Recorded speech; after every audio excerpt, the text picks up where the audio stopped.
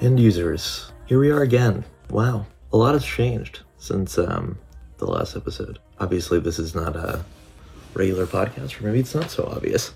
It's 6:35 in the morning on Saturday, November 26th, 2022. Every time I tried to prepare to actually record episode 9, I just got bogged down. So I figured I would try the opposite thing, which is I have no notes in front of me, which might just ruin everything. I don't know. Lots happened. I've changed a lot. My primary computer is now a 12.9-inch iPad Professional, on which I am speaking to you using the very illustrious Ferrite recording studio, which I just got so tired about hearing about that I just bought it, I suspect it's not going to be very good, but that's okay. Oh, you know what? I didn't even look at the mic mode as standard. Maybe I better... Oh, can't change it. That's okay. Well, it's so much of what I've put on this feed has had to do with Twitter, and Mastodon. If you happen to have listened before or paid attention to anything that I do, you might note that, after 5 years of using Mastodon every day and trying to figure out a way to invest my time in such a way that would specifically get my close adult friends on Twitter, most of whom Twitter being our primary connect point, just trying to get them to try Mastodon. That hasn't changed, as in I've continued to fail there, I think. Something significant happened in Twitter's story, far less significant than I think that we culturally have reacted, as we have reacted culturally to it, and that is the Melon Man bought Twitter Incorporated. I have said publicly, and I think it's a pretty legit argument, that his purchase, his personality, and even his decisions are just so irrelevant in the grand scope of the story. I know it sounds pretentious as fuck, but the Twitter story, right? And honestly, I just don't find him all that interesting. Last night I mentioned this to a family member, and they put forth the idea that perhaps I'm just jealous of the Melon Man. By the way, that joke, I'm not a clever person, so I gotta latch on to word play whenever I get it. Where I grew up in the Midwestern U.S., the word muskmelon is like a synonym for cantaloupe, maybe. And you can turn the word Elon into melon with one letter. Anyway, that's the explanation for that, I guess. But it's possible that I'm jealous. I also, I think, have made it very clear on this feed that I think one of the overwhelmingly standout aspects of Twitter for a long time is how many employees they have compared to just the output of those employees, just the work output, just didn't make any sense. So I guess if the hiring and rehiring, whatever the Melon Man has done, maybe that a good thing, I guess, quote unquote. I don't know. What I'm saying is, I am frustrated by the fact that I have invested so much time failing to articulate to folks that Mastodon is not a compromise. It's not a complicated thing. For one thing, even using the word Mastodon, and I'm about to overcomplicate it now, is sort of silly because Mastodon is more or less just a very Twitter-like front end for a significant and well-established protocol called ActivityPub, which, if I may, I guess simply as far as I understand it, and as far as my experience with it goes, ActivityPub is all of our dreams, those of us who've been on the social web for a long time, come true, basically. Look into it. ActivityPub.rocks is the explainer site, I think. But I do find it kind of frustrating that after all that time, I didn't seem to be able to present this idea. And I literally just try this free thing. Enter your email, pick a username, technically pick an instance, but set a password, try it. Maybe set up cross-posting. It is frustrating that 5 years of that versus one idiot, it took the one idiot to do it.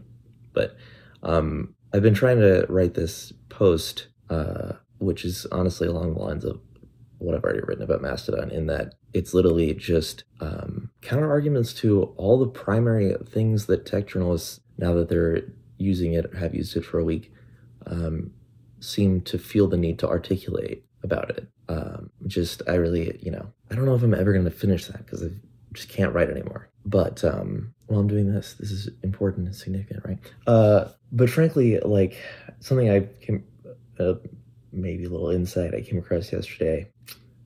If you've used Twitter for any length of time, right now, you already have the skills that you need to use Mastodon. Full stop.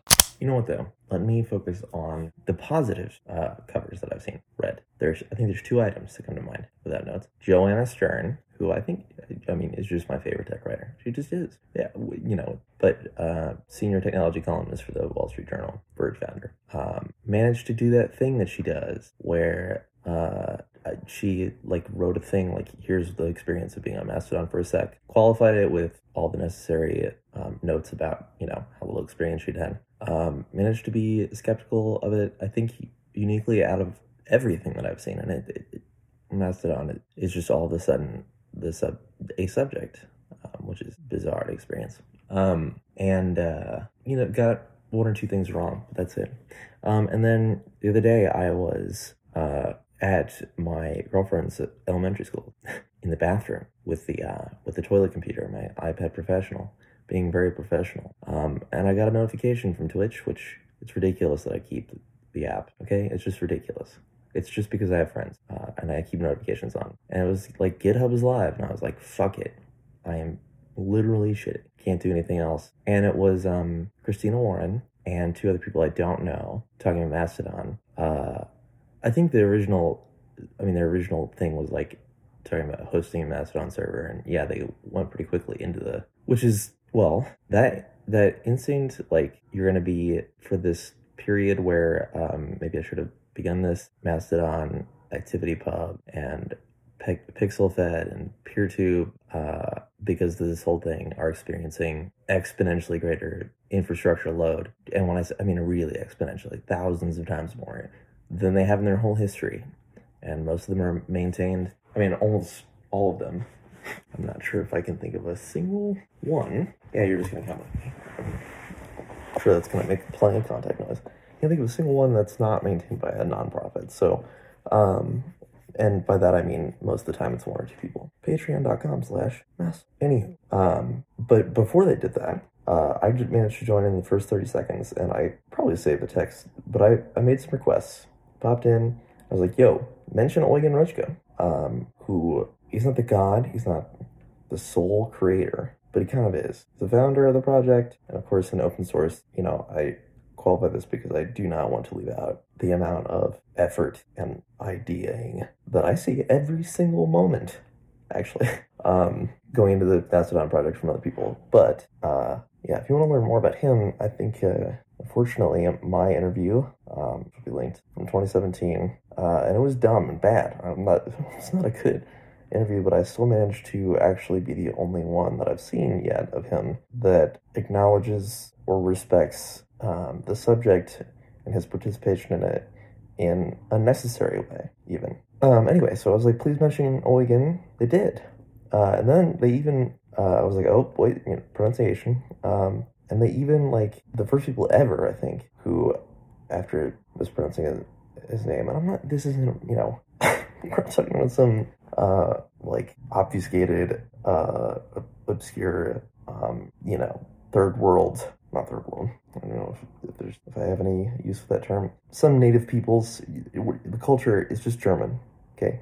But anyway, they made an effort and they got his name right. And I just put this all on a big string and they just immediately addressed all of it. And then I was like, please mention ActivityPub.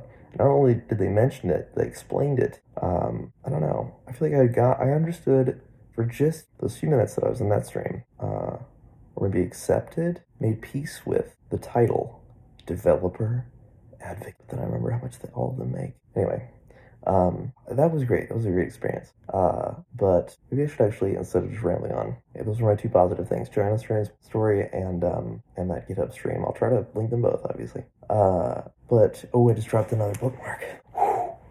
Maybe I should try to drill down on the core things that I want to communicate. Still with me, I guess. So let's try to conclude it. I'm giving up on the chapter bookmarks. I'm sorry. Ferrite does have a truncate silence feature though, which is a little bit more complicated. It took me a sec to figure out. I'm working on a thread, which obviously will be linked. I hope it turns into more than that. I'm working sentence by sentence. Here's my advice. Pretty much to anybody, but I'm going to specifically focus on those of you who've used Twitter, who find some value in the format. Join mastodon.org. You can use one of the links in the show notes / the thread. Uses the new instances.social tool. Not new, sorry.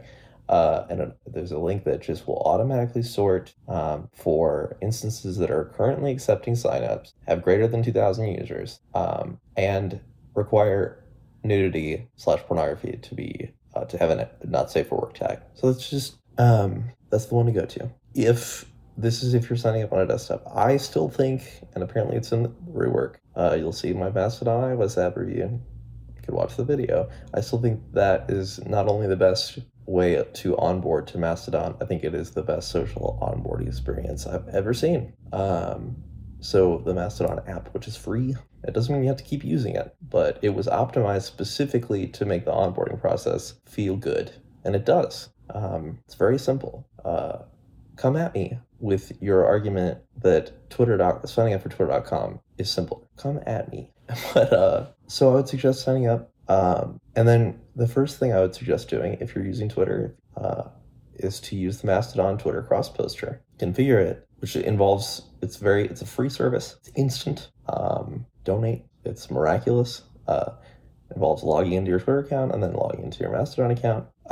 My advice is to set it up exactly as I have had it for years, which is to have it cross-posting one way from Twitter to Mastodon, and have everything but retweets on. Maybe turn, I know that I feel bad when I've added someone on Twitter and it adds them correctly on Mastodon. You'll see that. And then, the profile directory is a good place. Right now, all of this is tactic. It might be a little slow. If you want to give it a few weeks, William's not sleeping. It's buying up cloud infrastructure. If you want to donate to Patreon or to their other instances that are not run by the project, obviously I'm also always down to help you find an instance or whatever.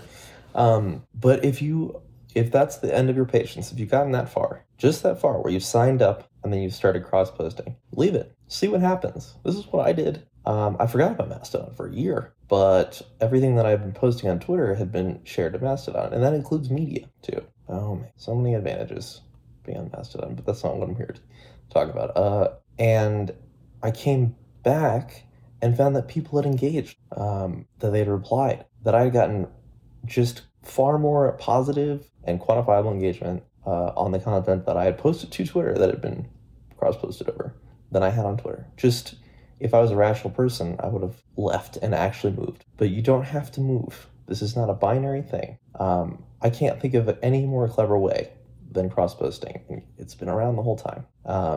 Now, there are some servers or instances that don't allow cross-posting. I probably should have appended that. Mastodon.online is one of them. Mastodon.social, if it ever opens up for registrations again, does. That's what I'm on. So another thing, if you can't find people, I have a link to a CSV file that is all the people that I've ever followed. Updated would make sense. And you can import it directly, as in you can follow everyone I've ever followed. It's 600 people or something with one command. I've tried it and it worked. Be advised, like, you're gonna get like, those people are gonna get notifications. But the reason I say that is because, and again, I'm gonna be a little bit of a brat, but one of the things I hear about at Mastodon, you can't find anybody. People I find are whatever bad. Well, all I can do is give you my timeline because it is free of, like, transphobia. I've literally never seen transphobia on Mastodon, which is something that I specifically saw called out. And obviously, I have immense privilege, right? So it's not that it's not there, but on my timeline, it's just very, very smart, like a very smart, very diverse selection of reflective, hilarious, original, insightful people. Every single time that I've looked at my timeline, which is a lot, daily, 5 years, I encounter something that, like, I encounter something great. So there, I mean, because Mastodon is so well documented, because it was built primarily to be good as a social platform. That's its primary purpose, as opposed to whatever delusions, Twitter specifically was designed to do. You'll just find that, like, your data is portable. You have very granular controls, but the default settings, you don't have to go into the preferences menu. You'll be fine. The default settings as they come are honestly perfect. It hides not safe for work media by default. You have to click on it.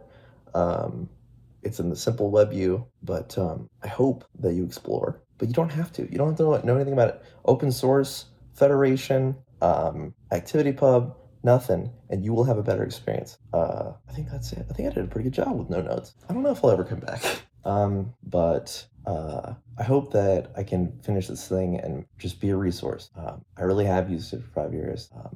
I really have interviewed Eugen, pissed Eugen off, made him unfollow me, then inadvertently flattered his ass. Drama. Eugen barely knows who I am, if at all. But I've invested months of my life aggregating all the wonderful tools, specifically my iOS apps rundown. You just have so many options. You have so many ways in, but if you're overwhelmed, you can just take one, and that one's better. DavidBlue.wtf/contact does this magic thing if you're on a mobile device.